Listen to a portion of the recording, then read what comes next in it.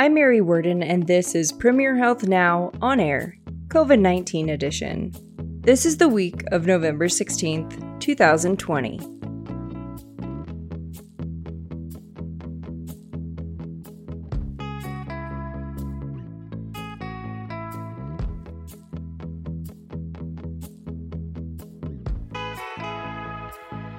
As we head into the holiday season, I'm often reminded of traditions I have with family and friends.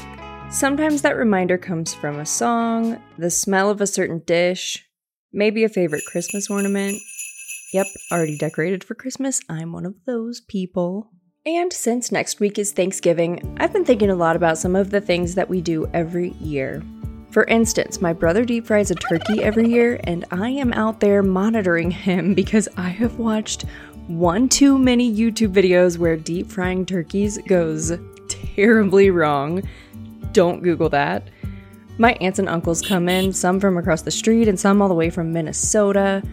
And my mom works so hard and truly makes the best food. But she does always make us wait to eat until, I don't know, like 4 or 5 p.m. And I am truly a hangry monster at that point in the day because I'm not going to spoil my appetite on anything that isn't made right out of my mom's kitchen because it's Thanksgiving, guys. But overall, it's always a really special day for our family. Something else we do each year right before we eat is stand in a circle and we all go around and everyone says what they're thankful for. And I'm sure we're not the only people who do this, but it's really nice. I love hearing what everyone has to say. And I especially love what the kids have to say because they will say whatever is on their mind. Last year, my nephew Nick was thankful for mashed potatoes. I mean, as he should be. Mashed potatoes are awesome. And my sweet niece Ella was thankful for her Aunt Mary. And if she was trying to butter me up with that, it worked. This year, I won't get to see everyone that I usually see. And we aren't going to get to do all of our normal Thanksgiving Day traditions. And even if we don't get to make our circle and say what we're thankful for, I still have a lot of gratitude in my heart. This year, there's something new on my list of things I'm thankful for. I'm thankful for our healthcare heroes. While we're all safe in our homes this Thanksgiving, even if your celebration looks a little different than most years, remember that doctors, nurses, environmental crews, food service staff, security guards, and even the people that check patients into the hospitals, they'll be sacrificing for us. It's easy to take for granted the thought that if you have to go to the hospital, you'll have a clean room, food and water, and healthcare professionals to properly care for you. Guys, everyone who works in the hospitals, even the people you don't see, they've been working non-stop this year. They're sacrificing so much to keep us all safe and as healthy as possible, and for that, I'm truly thankful. Joining us again today is the infectious disease physician and the medical director of infection control for Miami Valley Hospital, Dr. Steve Burdette. Hey there, Dr. Burdette. How are you? I'm tired. It has been a long 7+ months. My wife is tired of me working weekends. I think I have worked about 80 to 90% of the weekends since May. I'm tired of COVID. COVID can go away any day now and I would be happy. Unfortunately, that is not going to happen. You know, the other day I received 278 text messages. And that wasn't even my record. My record early on in this was like 560 within a workday. And so that is one of the biggest challenges of COVID is, yes, there's a lot of patients, but there's even more communication. And so trying to take care of patients and go to meetings while you're replying to text after text after text is one of the challenges that is probably underappreciated when the volume is like this. Pfizer said its COVID-19 vaccine was over 90% effective in late-stage clinical trials. The news exceeded the expectations of health officials. Can you talk to us about what that means and next steps for trials and vaccines? Yeah, so the Pfizer vaccine will be the first vaccine of any type that we have used clinically that actually looks at the genetic part of the virus and takes part of what's called the messenger RNA. And they created the vaccine with that to hopefully stimulate the immune system. And the literature, again, they had 2 arms. They had an arm that got placebo, so they just got an injection of probably just salt water. And then half of the group got the actual vaccine. And this vaccine the trial is set up all across the United States as well as around the world. I mean, African countries, Middle Eastern countries, European countries have been enrolled in this study. And the early data that was just released, and it hasn't been fully analyzed, but the early data suggests 90% effectiveness, which in the vaccine world is amazing. You know, the new shingles vaccine, which many people have probably received or heard of, was awesome, and it was 80% effective. The flu shot, which gets a lot of discussion every year, is between 20 and 50% effective. And so to come in at 90 is awesome. Now, is it going to stay at 90? Probably not. Okay.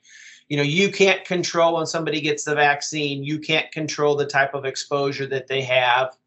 You don't vaccinate them and then put them into a room with all these COVID people and see if they get it. They get the vaccine and then they go about their life. So while 90 is great and I'm very optimistic by it, I do not expect that number to hold when you get into a real world situation. Again, you take people that are elderly, people that are on medicines like steroids or cancer agents. You take some people's immune system just isn't very good. So not everybody is going to have an awesome response to this vaccine. But it is highly encouraging that in the preliminary studies, it's looking good. Safety-wise, the Pfizer vaccine looks to be very safe. Now, again, this is being given to thousands of people, not millions of people. You know, when the vaccines are finally available, you know, we would like to be able to vaccinate hundreds of millions of people in the United States and billions of people around the world. And so obviously, when you get into those type of numbers, you could see some signals for side effects. But so far, with the tens of thousands of people that have been enrolled in the study, I want to say it's like 44,000 people. Safety has not been an issue. Now, what we don't know yet is how long will the vaccine hold, especially with the technology, this messenger RNA vaccine that Pfizer is using. This will, again, we can't look at the 5 other vaccines that have used that technology. And we can't say that, oh, look, the vaccine worked for 3 years or 6 months, because this will be literally the first vaccine to use this technology. So, you know, they are monitoring antibodies. They will continue to monitor the patients that are enrolled in it. I think a lot of the patients are like 2 or 3 months. And honestly, if we could get a 2 to 3 month window to get caught up in healthcare, that would be amazing. And that could honestly help break the cycle of the pandemic. But it's still too early to know if this is going to be a yearly vaccine, any of them that come out. Will it be yearly? Will it be one time? The Pfizer vaccine is 2 shots about 3 weeks apart. So will you get the 2 and then never need it again? Too early to tell. Dr. Burdette, anything else to note regarding the state of vaccines? Yeah, there's a lot. I mean, it's going to be, Pfizer was the first to hit the news cycle this week. There's going to be more and more coming out. Some of them are using technology that we have used for flu shots. There's one called the flu block, and they're coming out with basically the COVID block. That is a format and a type of vaccine that we're very comfortable with. I've not seen the preliminary data behind that. There's multiple, they're killing the virus and creating a vaccine that way. I mean, they're using all the possible modalities that we can to vaccinate folks. So more and more are going to be coming out.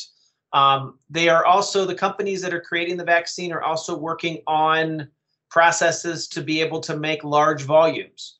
Because again, it's one thing to be able to vaccinate healthcare workers, but to really impact the country, we need to be able to offer the vaccine to everybody that is interested.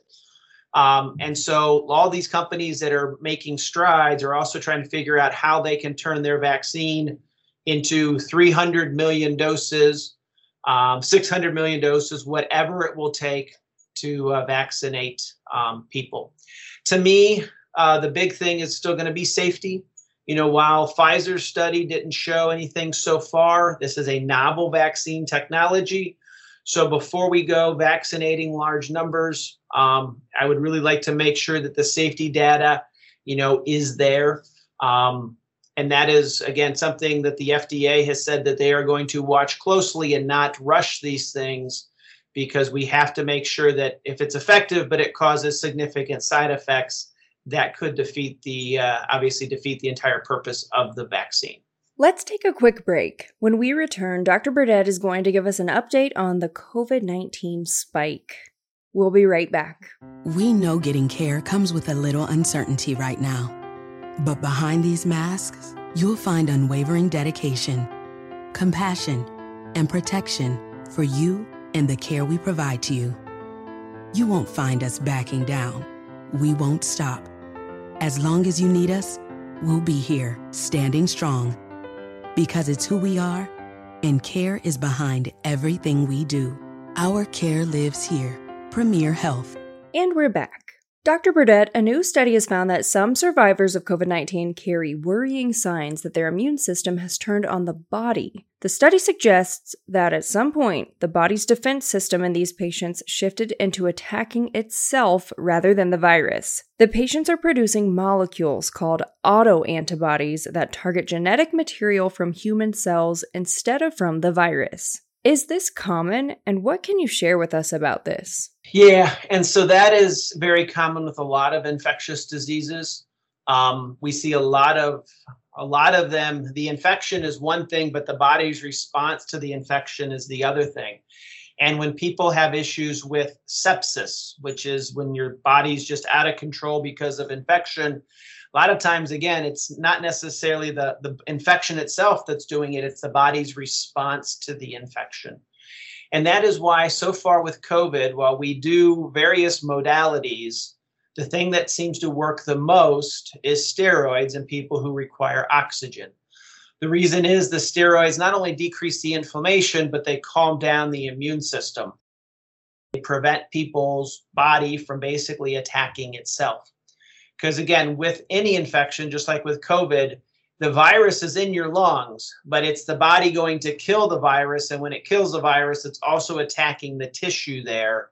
And that's what's causing a lot of the complications of it. So what's a challenge with this virus is some patients, again, most people get this thing and they breeze right on through. Okay, I have known dozens and dozens and dozens of people with COVID personally outside of work, and they have minimal to no symptoms and they do fine. I've also known a few people who have died of COVID, and I know some people who have chronic ongoing issues. And so you can't predict who's going to have what type of response. But the people that have chronic ongoing issues, that it probably is your immune system continuing to attack the body. The challenge is how do you treat that? Because steroids don't seem to work all that well, and it's not like they take the symptoms away. Do you have to go to some other immunosuppressing medication?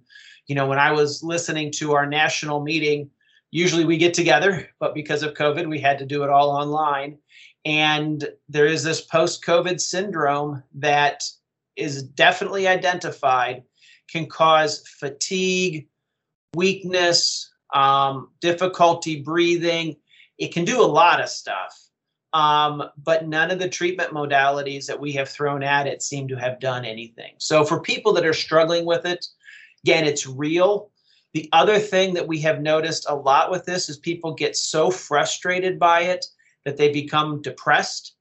They feel like they get a lot of anxiety because they feel like it's their fault. It's something that they're doing wrong.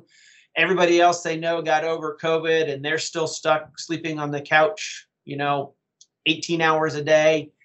No doubt that is part of this virus. And what people are studying, and they just unfortunately haven't found anything yet, is what is the way to fix that? Is there a medication? Is there time? Is there something that we have to do earlier on in the COVID disease to try to prevent that? But those chronic symptoms are real. They are frustrating. And unfortunately, we don't have any treatment for them right now. What else are you seeing regarding mental health in current COVID times? Yeah, the mental health part is very much underappreciated. And yes, it's the post-COVID, it's the ongoing symptoms that can affect people. But it's also the fact that we're still not really back to normal, normal life. People are not traveling. They're used to having a few weeks a year where they're on a beach somewhere, not worrying about work, things like that. And a lot of folks, you can't do it. You won't do it. You're not able to do it because you're not working as much. You may not have the finances to do it. And so to me, that's why the whole thing with COVID is trying to find the right balance between what's right for public health versus what actually harms the public.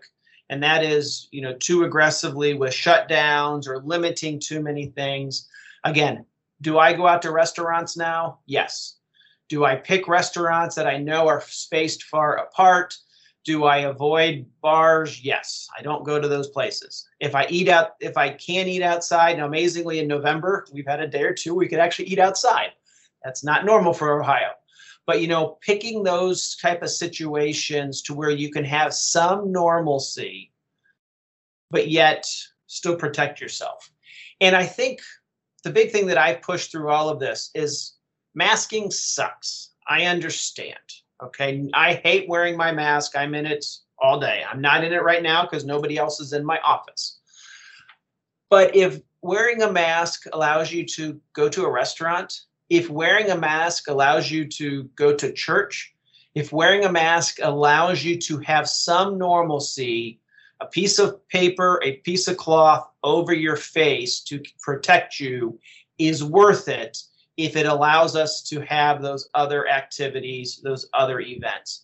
And I just need folks to continue to remember that a majority of folks, not all, some patients that I see with COVID have no idea where they get it, and they say they were in their mask all the time. But I'm still seeing folks that went to somebody's house to watch the Ohio State game, and there was 15 people there, and nobody was wearing masks, and they were just eating all day and just enjoying the game. Again, enjoying life. I get it. But we still can't quite get back to that normalcy. You need to do things in small groups. You've got to socially distance. I watched the end of the Notre Dame Clemson game the other night, and I about had a seizure when all of the Notre Dame fans stormed the field. Totally get it. They're college students, big game. They wanted to celebrate. But the ID doctor had in me just thought, in 2 weeks, the outbreak that could come because of that, how that could impact the teams. Again, I understand normalcy. We want to do what we can within reason, but we can't quite get back there yet in terms of the big crowds. And I'm seeing more and more with the election stuff and whatnot. Crowds are coming back, protests, non-protests, political rallies and whatnot. And when you get big crowds, masks help, but that 6 feet apart is also still very important. We saw a pretty significant spike in October with reported cases and hospitalizations in the U.S. Does that still seem to be the case in the Miami Valley as we move further into November? Yeah, so COVID cases, there's been a lot of things that I've said about COVID since March that I've turned out to not be correct on. One of my things that I have said is that we weren't going to have any more spikes, that we were going to have what we called moguls. These little humps where, we would see a slight increase in cases, but nothing major. Well, the trajectory of cases right now is well beyond what we saw in July, well beyond what we saw in March. And this is the busiest COVID period that we have had, bar none. So the numbers are absolutely going up. In general, it is in part, again, because people have gone on with their life. And they are doing things where they are exposing themselves without having masks on and without social distancing. Again, that doesn't help everybody. Some people have no idea how they got COVID. But a lot of folks say, I went to this party and I got COVID. So the numbers are high.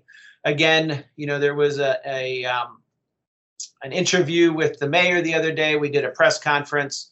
And, there is no plans from a government standpoint to do any more shutdowns or whatnot, as long as healthcare can handle the volumes. And I'll just say the hospitals are busy. We are as busy as we have ever been. And, we still got capacity. We're still taking care of folks. But it's all being driven by COVID. So please, I just need everybody to do what they can, socially distance, be smart. But I think right now we need to be very diligent. And Dr. Burdette, what's one last thing that you'd like to leave our listeners with? Yeah, so the big thing is there's still a lot of questions about testing. And please remember that a majority of hospitals, a majority of tests that are done in the United States are what's called PCR, polymerase chain reaction. Okay, that is a test that does not differentiate live from dead virus. So if I had COVID today, my test would be positive. My test could still be positive literally in February 2021 because I could be shedding dead virus. Okay, the current CDC recommendations are that if you have a positive test, you should not be retested for 3 months. Okay. And again, that's because that dead virus can be shed that entire amount of time. We have found some patients with COVID will actually have trillions with a T, trillions of copies of virus in their nares, in their throat. And it takes a long time for your body to get rid of that virus. So if somebody is diagnosed today and they're going to have a surgical procedure or whatnot, and they are going to get retested and they're positive, more likely than not, they are not it's not another case of COVID that they had. Usually that's just the fact that they are shedding dead virus. We are still very, very, very rare for somebody to get COVID more than once. It can happen, but that is far and away the exception. And it's, again, patients that have poor immune systems. I've seen some case reports of leukemia patients who have no immune system at all. They get a new exposure and they get sick from COVID a second time. But almost everybody listening to this podcast at this time is not going to get it a second time in this window. I can't say what's going to happen in 21. I can't say what's going to happen with the virus going forward. But I do just caution people, and I get people panicked all the time that I had COVID in October and now I'm positive again. Well, yeah, it's still that same virus that's just being shed. We just right now don't have the ability with our testing to say it's live virus or dead virus. So again, I just encourage folks, talk to your doctor, but if they want to retest, in general, we don't want to retest within 3 months. Thank you so much, Dr. Burdette.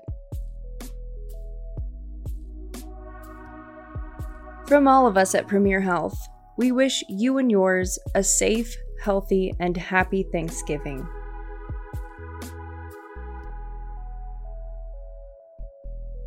You can get more information 24/7 at premierhealth.com/COVID-19. This has been Premier Health Now on air, COVID-19 edition, a Premier Health podcast. Our care lives here.